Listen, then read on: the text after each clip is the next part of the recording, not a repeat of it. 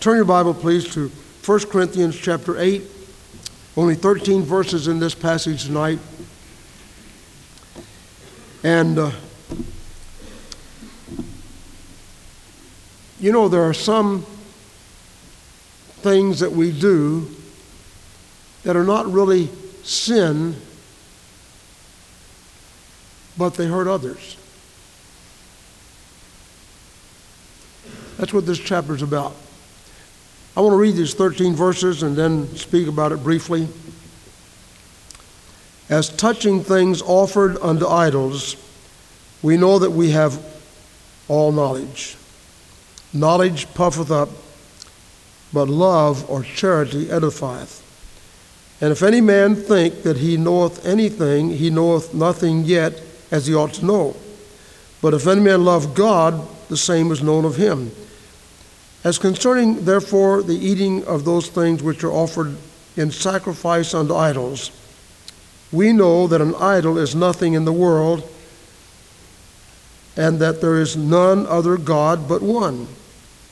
For though there be many that are called gods, whether in heaven or in earth, as there be gods many and lords many, but to us there is but one God, the Father of whom are all things, and we in him, and one Lord Jesus Christ, by whom are all things, and we by him. Howbeit, there is not in every man that knowledge. For some have with conscience of the idol unto this hour eat it as a thing offered unto an idol, and their conscience being weak is defiled. But meat commendeth us not to God, for neither if we eat are we the better, neither if we eat not are we the worse. But take heed lest by any means this liberty of yours become a stumbling block to them that are weak. For if a man see thee, which hast knowledge, sit at meat in the idol's temple, shall not the conscience of him which is weak be emboldened to eat those things which are offered to idols? And through thy knowledge shall the weak brother perish, for whom Christ died? But when ye sin so against the brethren, and wound their conscience, their weak conscience, ye sin against Christ. Wherefore, if meat make my brother to offend, I will eat no flesh while the world standeth, lest I make my brother to offend. This chapter deals with the sin of influence. Everyone here has an influence on somebody.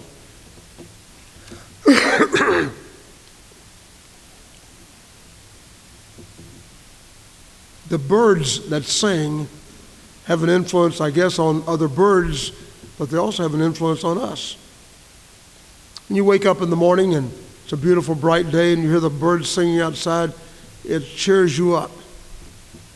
On a drab morning where it rains and the wind blows 60 miles an hour, like we had today, it's not so cheery. Well, the problem that Paul was dealing with here in the Corinthian church, they were in a city that was pagan. There were idol temples. Matter of fact, one of the most beautiful temples in the world in that day was a temple to the heathen god Ashtoreth. They had, this is hard to understand, they had 1,000 male prostitutes and female prostitutes at the temple. And when they would go and offer their meat to the idols, they would also be involved in this immorality. It was part of their worship. That's how pagan our world was at that time. And it's not far from that today. Well, Paul received a letter asking about meat offered to idols. Some of the Christians in the new Christian church in Corinth were worried lest they eat meat that had been offered to idols. What had occurred, they would offer this meat to the idols, and then they would take the meat and sell it in the common market. That was to raise money. And people with no conscience at all would go buy that meat and take it home and eat it. These Christians in the Corinthian church began to wonder, is it right to eat meat offered to idols? And Paul's writing this chapter to deal with that. In it, he's saying, the idol is nothing. If I offer something to this candle, it doesn't hurt what I've offered to it because the candle is nothing. However, those that offer this meat think that it's something. And so some of the believers in Corinth were wondering, if I go to the market and buy meat that's been offered to that idol, am I participating in that idol worship? And Paul wrote this to say, there's nothing to the idol. It is nothing. There's only one God. That idol is not a God. You offer meat to the idol, it doesn't hurt the meat a bit. It's just within their conscience, the ones that offer the meat. Now, he says, there's nothing wrong with that meat. You can go to the market and get the meat and eat it. However, if eating that meat offends somebody, if there's a weaker brother there that thinks that when you participate in eating that meat, that you're participating in idol worship, then you better not eat it. Not because there's anything wrong with the meat, but because you're going to offend somebody. Your Christian conduct will be called into question. They will wonder whether or not you're being godly. And so he gave a principle. Had to do with the principle of influence. Look in verse 4. As concerning, therefore, the eating of those things which are offered in sacrifice to idols, we know that an idol is nothing in the world, that there's no other God but one. So there's nothing wrong with the meat. Look down at verse 9. But take heed lest by any means this liberty of yours become a stumbling block to them that are weak. If you eat this meat that's offered to idols and it hurts somebody else, they get offended. Or they think you're less a Christian because you do that. The wisest and simplest thing is to just not eat it. Nothing wrong with the meat. The problem is your influence. If your influence is hurt and injured by eating that meat, then the wisest and best thing is not to eat it. Now, look at verse 11. Through thy knowledge shall the weak brother perish for whom Christ died. Here's a person that observes you go and eat that meat. Nothing wrong with the meat. But they think there's something wrong with the meat. And they see you do it. And it offends them so that they cannot become a Christian because they think you're a hypocrite, that you're not living up to what you ought to live up to. And he says, when you see your brother perish like this, verse 12, well, when you sin so against the brethren and wound their weak conscience, ye sin against Christ. Wherefore, if meat make my brother to offend, I will eat no flesh while the world standeth, lest I make my brother to offend. Now, in our day, here in Kentucky, we don't see meat offered to idols. You go to Burma, you'll see that. You go to Egypt, you'll see that. I've seen it there. You go to other third world countries, you'll see it. Sometimes even in Mexico. They have strange pagan kinds of gods. We don't have to face that kind of problem, but we still have to deal with the sin of influence. There are some things we could do there's nothing wrong with at all, and our conscience knows that, but if someone else thinks that it's wrong, and we injure that person in that way, then we have offended them.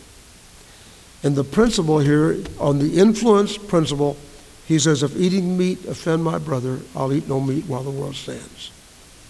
Years ago, we had a young guy in our church got saved through the bus ministry. He was a teenager, young, about maybe 13 or 14 years old. And he came to me one day and he said, Pastor, I've got a problem. I said, well, what is it? He said, I've got to talk to you in private.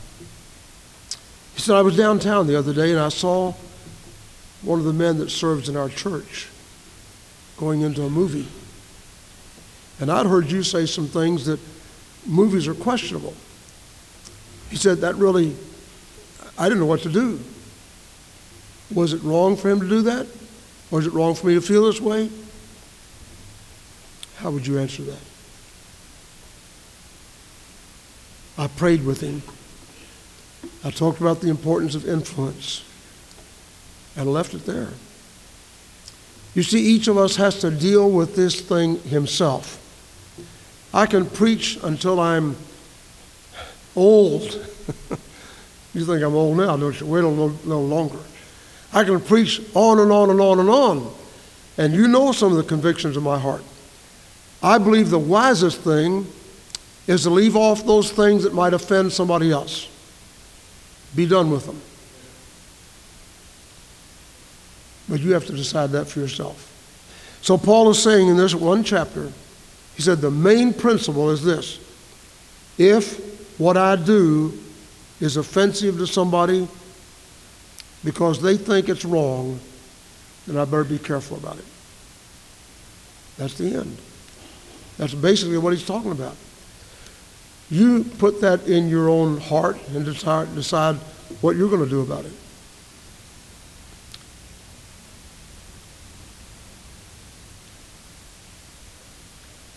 My first pastorate down in Tennessee came to the Lord's Supper. We'd not had it before. I think I've told you this before. And I was ministering, and when we got to the cup, I took the cup, and I drank it, and I realized, there's something wrong with that. It was wine, alcoholic beverage. One of our men was there that we'd won to Christ a few weeks before. He'd been an alcoholic, been living straight, a good life. They all left. Wednesday night, he didn't come to church. Next Sunday, he didn't come. I went looking for him. I found him in his house drunk. I got some coffee. I tried to get him sober. I said, now listen, you gave your heart to Jesus, and when Jesus comes in, there's no room for alcohol to ruin and hurt your life like it was before. Well, he said, Pastor, I was at church last Sunday, and when you had that supper at the end of the service, they served alcohol. I took it. And when I drank it, it gave me that thirst for alcohol again. I went out and got drunk. I've been drunk all week. I went back to the church. I took the liberty of saying, friends, I love you very much. We're not going to serve wine at the Lord's Supper anymore. You see, serving that wine offended somebody. I didn't know the guy was going to be. I knew it. I didn't like it. But I didn't know what it was going to do to that guy. It made him get back in his alcohol again. This is just one little illustration. We can give hundreds of illustrations where something that seems to be no wrong with it. A lot of people drink wine at the Lord's Supper. I know that, especially in West Kentucky, they do it. I don't think it's wise. I can give you a lot of reasons for that, but won't deal with that tonight. But if eating meat offend my brother, I'll eat no meat while the world stands. Now let the Holy Spirit apply that to your heart, whatever it means. There's some things that we feel like we can do. It's nobody's business if I do it. I'll just do it what I want to do. I know the preacher preaches against it. One family indicated they didn't want to come to Glendale because I preached against movies.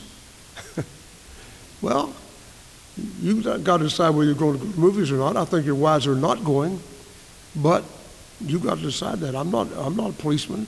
I'm not a dictator. I just preach what I believe the Word of God says, and you've got to deal with that.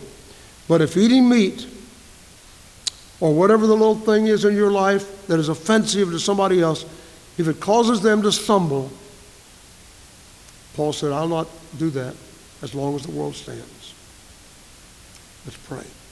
Heavenly Father, guide us to apply that principle in our lives, whatever the particular thing that we are dealing with in our own hearts and minds. Everybody here has almost everyone here is a believer, maybe everybody, and they love the Lord. But we all have areas where we seem to differ in our understanding of what is right and what is wrong. We pray tonight that the Holy Spirit will so fill us that He will guide us from within, recognizing what is right and what is wrong. And may we apply that principle to our life. If eating meat offend my brother, I'll eat no meat while the world stands. We pray in Jesus' name, amen. Let's stand, please. We'll sing page 13. Would you come back to the piano, Mrs. Hicks? Page 13. Very brief invitation tonight. If you're here tonight and you're not positive you're saved, you're not really sure that Jesus lives in your heart, if you died tonight and you got to the gate of heaven, and someone would stand at the gate of heaven and say, why should I let you in heaven? What would you say? You went to church Wednesday night. Or I joined the church. Or I got baptized. Is that what you would say? They're going to look in the gate, in the book of life, to find your name. Only those whose names are written in the book of life will go to heaven. How do you get your name in the book of life? Not by being baptized, not by joining a church, not by turning over a good life, but putting your faith in Jesus Christ, repenting from sin and trusting Christ. Have you done that? Praise the Lord if you have. If you have not, why not tonight? And every one of us, let's ask God to help us apply that principle to our hearts.